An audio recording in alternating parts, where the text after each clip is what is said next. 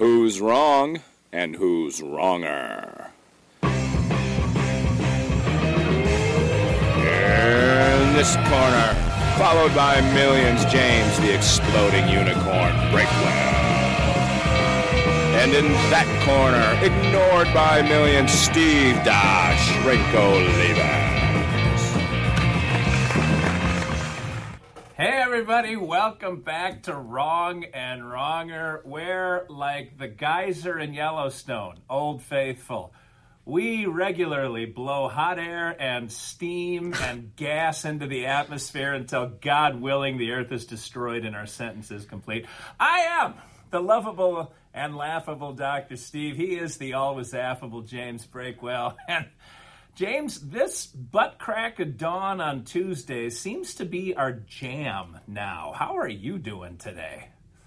I am incredibly depressed by that statement, thinking that this Tuesday morning crack of dawn time slot might be permanent. That really kind of shakes me to my core. So maybe no more hard truths this morning. Maybe chill on that. Chilling on the hard truths? No, we hit the truths head on, James. That's what we do. That is the journalistic integrity that we bring to Judy P every week. I mean, in what capacity are we journalists? You got to walk me through that one. We see something, we report on it. Like, for example, our self-imposed sentence to be here every week. I'm not going to dodge the truth that we are waiting for the end days so that we can finally stop doing this podcast. Although, when I'm in heaven and you're in hell, we'll probably do like a heaven and hell podcast and still transmit it to the afterlife. I don't know if you've put any thought into that, but I think there's some sponsorship opportunities. Well, absolutely. I mean, I think finally the minions of hell might throw some money our way. I could respect that. But I will amend one thing you said. Maybe you are a journalist reporting on all the ways your life is falling apart, and I am more like a political commentator. Like, I just talk about the news that you report. You bring it in, and I talk about how it's all terrible. So we each have our designated role in this relationship. Well, that also implies that you are more like Old Faithful than me, as you're just blustering over there, and people can either listen or tune you out. And I think if it weren't for me, more people would be tuning out this podcast that aren't already tuning us out in droves. I mean, they got to tune in every week, if only to see if you're still alive. I mean, that's why I'm here. It's like, will he really call? Is he alive, or did the spiders get him? Did last week you burned a doghouse? Your wife burned a doghouse. Did the spiders crawl out of the fire? Have they reformed? Have they exacted revenge? Or is the front quiet currently? No, we're going to have to burn down a shed.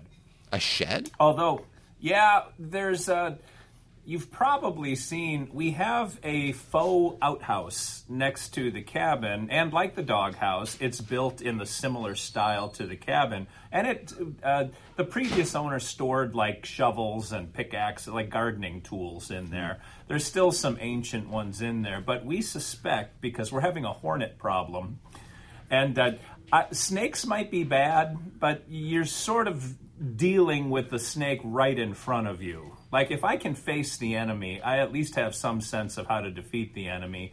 Hornets are a whole different breed of Satan, and these actually frighten me a little bit. Anyway, the point is, we believe the hornet nest is inside the shed. We don't have any confirmation on that because we can't open the shed to visually confirm without taking our lives into our hands. And so I think the plan now is to wait until winter. And I think I mentioned this last week. Like, hornets are nasty. They're carnivores. I don't know if you knew that. They hunt 24 hours a day. Like, wasps will at least go to bed at night and you can hose down their nest. Hornets don't do that. They're on patrol 24/7, even in the dark. And they're attracted to light. Wasps are not. So we'll flip on the porch light to take the dog out at night.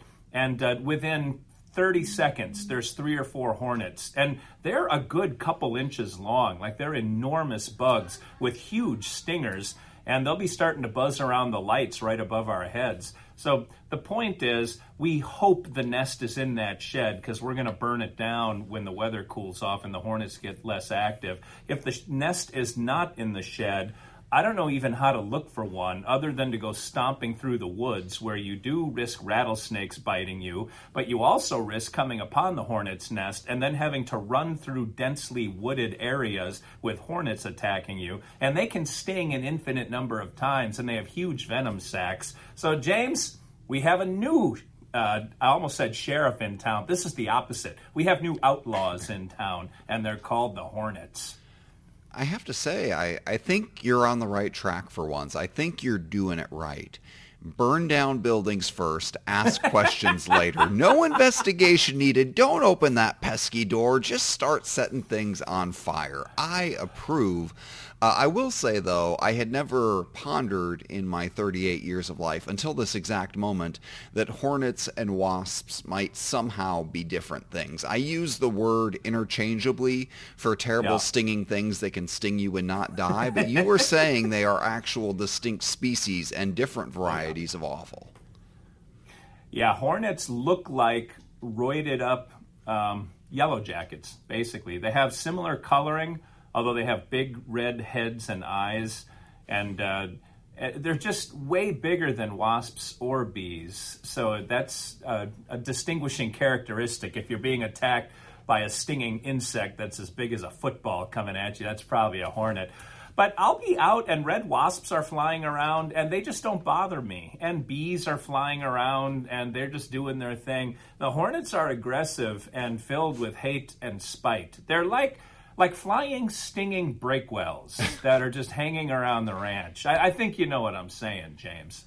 Why are you blaming this poor outhouse without evidence? Without checking, you just assume it has to be the outhouse. And I'm guessing that's because you don't want to burn down the new garage you built, and you don't want to burn down the house you just spent all the money on, or the side cabin that may or may not have plumbing. So you just arbitrarily picked the least valuable building you have left and decide, hey, let's burn it down and see what happens.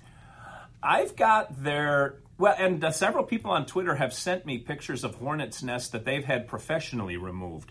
And when the pros come out, they're in full hazmat suits to deal with these suckers. But the hornet nests, I used football a minute ago. Hornets' nests, wasp nests are small and they look like honeycombs. Like they're very easy to spot. Hornets' nests look like adobe huts. Like they're big and they really look like a paper football that hangs in a tree or under one of the eaves of your house. So here's my thinking. Because the hornets show up so fast when I flip the lights on the front porch, I've kind of got their location narrowed down to a couple of places.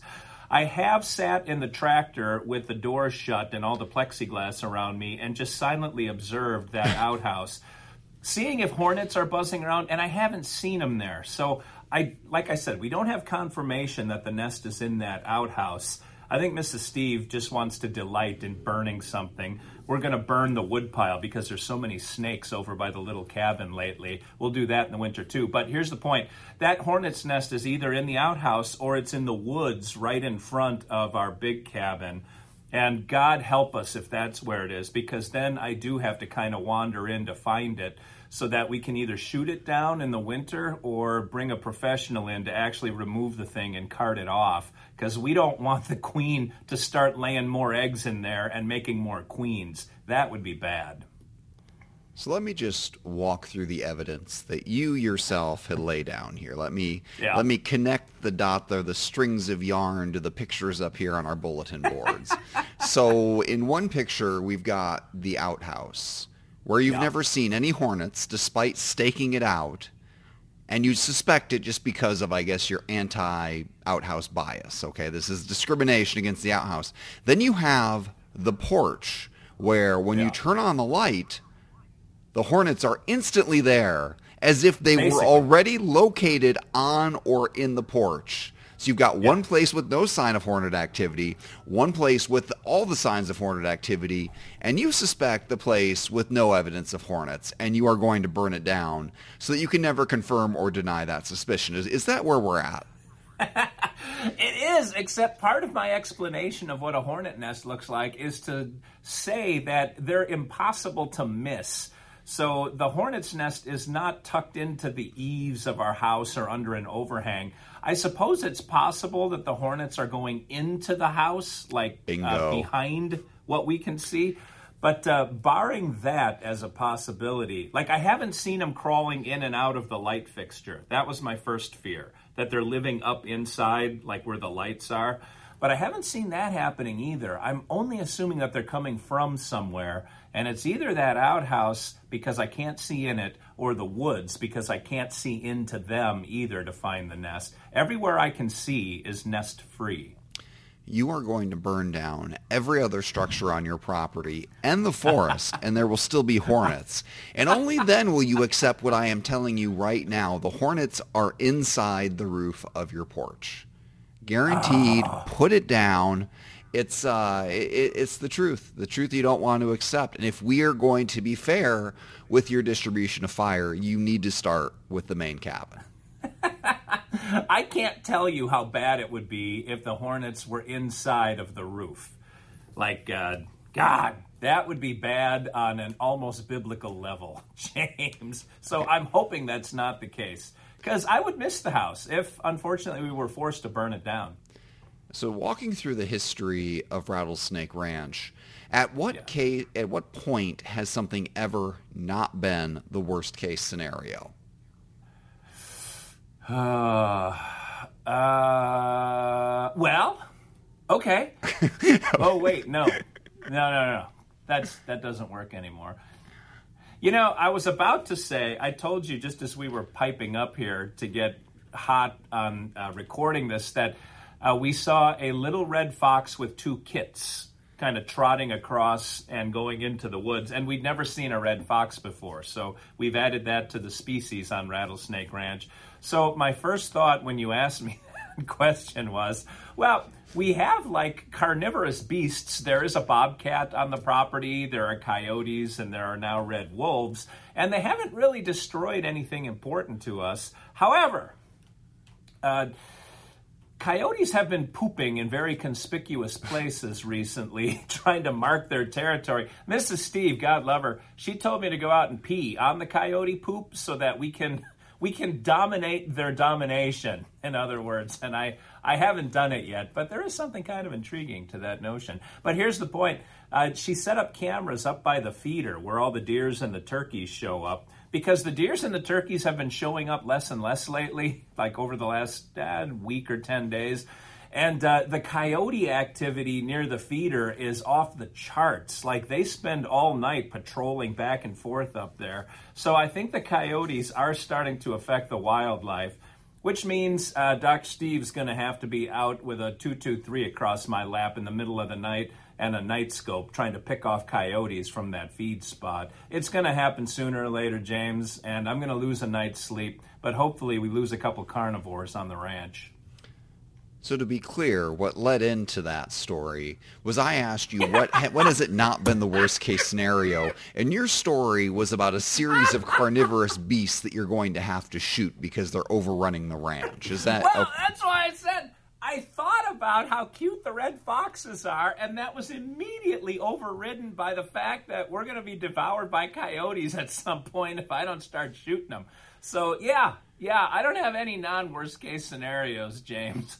Okay, so the hornets are definitely in the roof. You're definitely going to be eaten by a coyote if you're not stung to death first. So we've established this. This is good to know. Man, but you really slipped in something there that we need to revisit. So we've been distracted by hornets and all these other minor predators. You said you have wolves.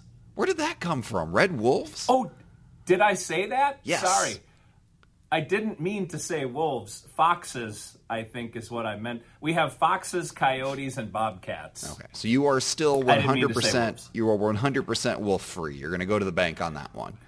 We are wolf free. There are no wolves in our part of the country. There are cougars, and I don't believe we've seen a cougar. We saw one at our old house years ago, But we haven't seen one on this property yet. Although I will say, and I've said before, there are big feline paw prints that I've seen in the snow the couple times that it snowed, like near the house. So I don't know if those are bobcats or cougars. I don't have a good enough eye for that kind of detail. But I'm hoping that's just the bobcats wandering around. Not that that's great, but that would certainly be better than a mountain lion. I realize that it is insanely dangerous to ask you to estimate size, but how many inches would you say across this paw print was? Oh, dude. I mean, bro. I'm bridging the communication gap with you, our younger listeners. I put one of my work gloves next to it for scale, and there's a picture somewhere way back on Twitter, and the paw print was as big as the palm of my hand. Like, it was... It was hauntingly large, given its proximity to the house. You do realize that bobcats are like fox size, right? Well, I don't know how big their feet are. Like, in my mind, foxes have sort of dainty little feet, and they trot along like the top two keys on the piano. But bobcats, I picture having like big old mastiff-sized floppy feet that they're running around on. So I do hold out some hope that it was a floppy-footed bobcat. A bobcat is like two regular house cats pushed together. Like they're not that big. That was definitely a mountain lion, which delights me. So the alliance of things that are there to eat you has grown by a little bit. You might want to call an exterminator to take a look up there. And if you the bonus point for hiring an exterminator is you'll actually have to look. So you could pay him a ton of money to just open the outhouse door, which you are terrified to do, so we can look up there and say, no, there are 0 hornets in the place where you have not seen any hornets. And then he can look in the place where you have seen all the hornets and say, yes, here in fact is where the hornets are. And then he can charge you $5 or $6 million to clear out your roof there. And then you'll be ready to be eaten by all the other things. But the hornets will not be your cause of death. It will be all the other stuff. And $6 million, well worth the ticket to get rid of these hornets. They're the only thing that has legitimately frightened me on the ranch. Like, I have concerns over our long-term potential as ranchers, given this hornet population. But you know, there's a guy. You can pay a guy to get rid of these. I don't know why this, of all things, would be the threat you worry about. Just pay the guy. Well, two problems with that. One, where we live, there ain't many guys. And two, it's hard to get guys to do anything out where I live. And then two, I don't have zeroed in where the nest is. Everybody who has given me feedback has pre-located the nest and then just sort of wound their guy up and pointed him in the right direction. I am directionless right now. So my guy will have to have some kind of divining rod to figure out where the hornets are. But you only have 2 suspected locations. I mean, it's going to be a very quick process of elimination. And to say you don't have a guy, you were down there in rural Tennessee. You're going to go down there and you can go in that diner and be like, so, who wants $200 to play around with hornet poison and fire? And you are going to have a line of like 50 men who want to take on this challenge. It will not even be an issue. Or alternatively, you can say, I hear dudes in Tennessee are afraid of hornets. You know, challenge their manliness, and maybe you'll get them to burn down your ranch for free. I don't think you understand who's in the diner around me on most mornings. Although they probably have a certain practicality in the way they approach matters like this. Farmers tend to have remedies that are a bit unorthodox, perhaps, but tend to be effective. I mean, weren't they looking down on you for your inability to shoot rattlesnakes from a moving vehicle? Like, that's just a practical skill everybody else has that you don't? I think I told you in the barber shop there were guys talking about stuff they've shot from their porch. So I'm guessing that if I mentioned in public that I unloaded 17 rounds at a snake and missed all 17 times, I would be legendary for reasons that I would never outlive. So, no, that will never come up, James. They will not ridicule me because that secret is between you and me and Judy P. I think you're worried that these people are going to think less of you, which is literally impossible because you are like weird soda guy. You're the one who gets half Diet Coke, half regular Coke, and everyone in that town and probably the surrounding county knows it. So I don't know what kind of reputation you think you have, but I assure you, you have nothing to lose in this scenario.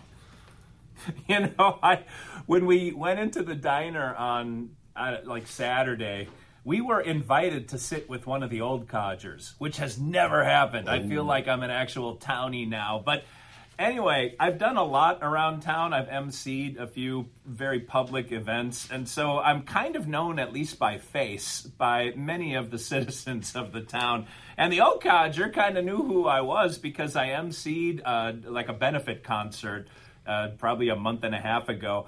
But I said, yeah, I'm the guy that was on the microphone for the Daryl Mosley concert. And he said, oh, yeah, I don't understand a thing you said.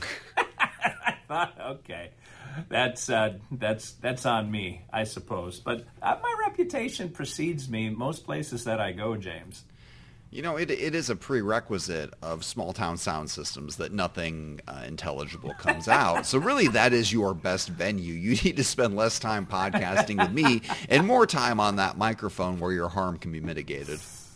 Yeah, probably. Well, and I have the lead in the town play coming up this Halloween, too. We're doing War of the Worlds, and I've got a heck of a lot to memorize, but I will, again, be putting my beautiful mug front and center for the town to behold. Maybe you could improv a bit. You may look over there, the aliens, and look over there, the Hornets. Who, pray tell, has a local service that can deal with either one, and then just pause dramatically and see who in the crowd stands up. You mean break the fourth wall? James, this is like revolutionary. Isn't War of the Worlds the one where they die from the common cold or something, and everybody already knows they die from the common cold? I don't think well, first of all, you're going to be talking to an empty theater, so I guess the point is moot. But even if you weren't, I mean, this is not a show that can be ruined because much like your reputation, it came pre-ruined. Pre-ruined.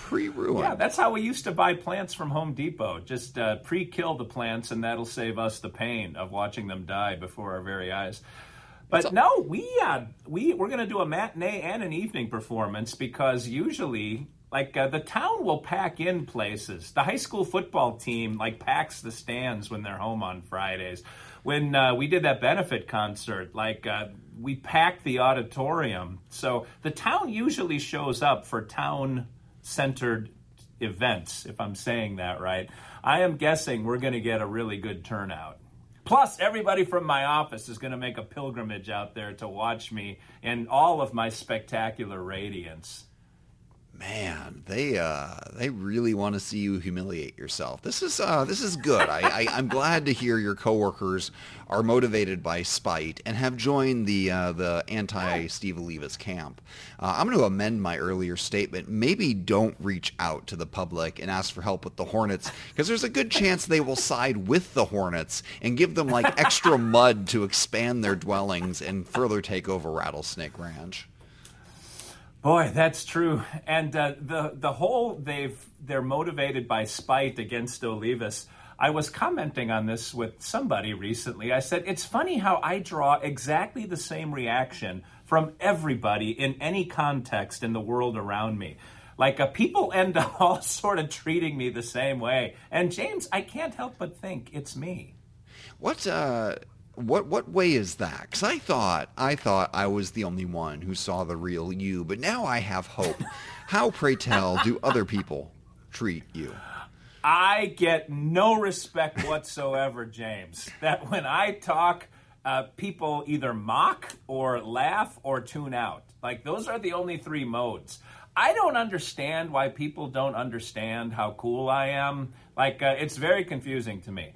Or that I come down from the mountain with the word and I have things of value to say and to offer the people around me. I want them to take a knee in a semicircle around me when I talk, and it never happens, James. I will agree with you on that final point. As we near the end of the podcast here, I'm glad we have come to a point of agreement. You do have something to offer the world. You are hornet bait and hornet food. You will sustain their colony for years to come. You are a valuable part of the ecosystem, and what the hornets don't get, the cougar and the coyotes and the bobcats, and now the foxes will. So props to you for being up there and making nature work. From the bottom of the food chain and the bottom of our hearts, we thank all of you, Judy P., for showing up again this week to listen to us blow our hot air into the ethos. And unlike Old Faithful, that has a lot of adoring people oohing and ahhing and clapping in the aftermath, we're going to walk this out of here to no applause, like we do every week, James. But until we meet again, until we come face to phone and we bring our brand of Americana to you and spin our tales of lore, this is Steve Olivas, the lovable and laughable Dr. Steve. For James, the he can talk and say words and stuff. Breakwell saying thanks for watching, thanks for listening, and remember, as always, two wrongs can make a right.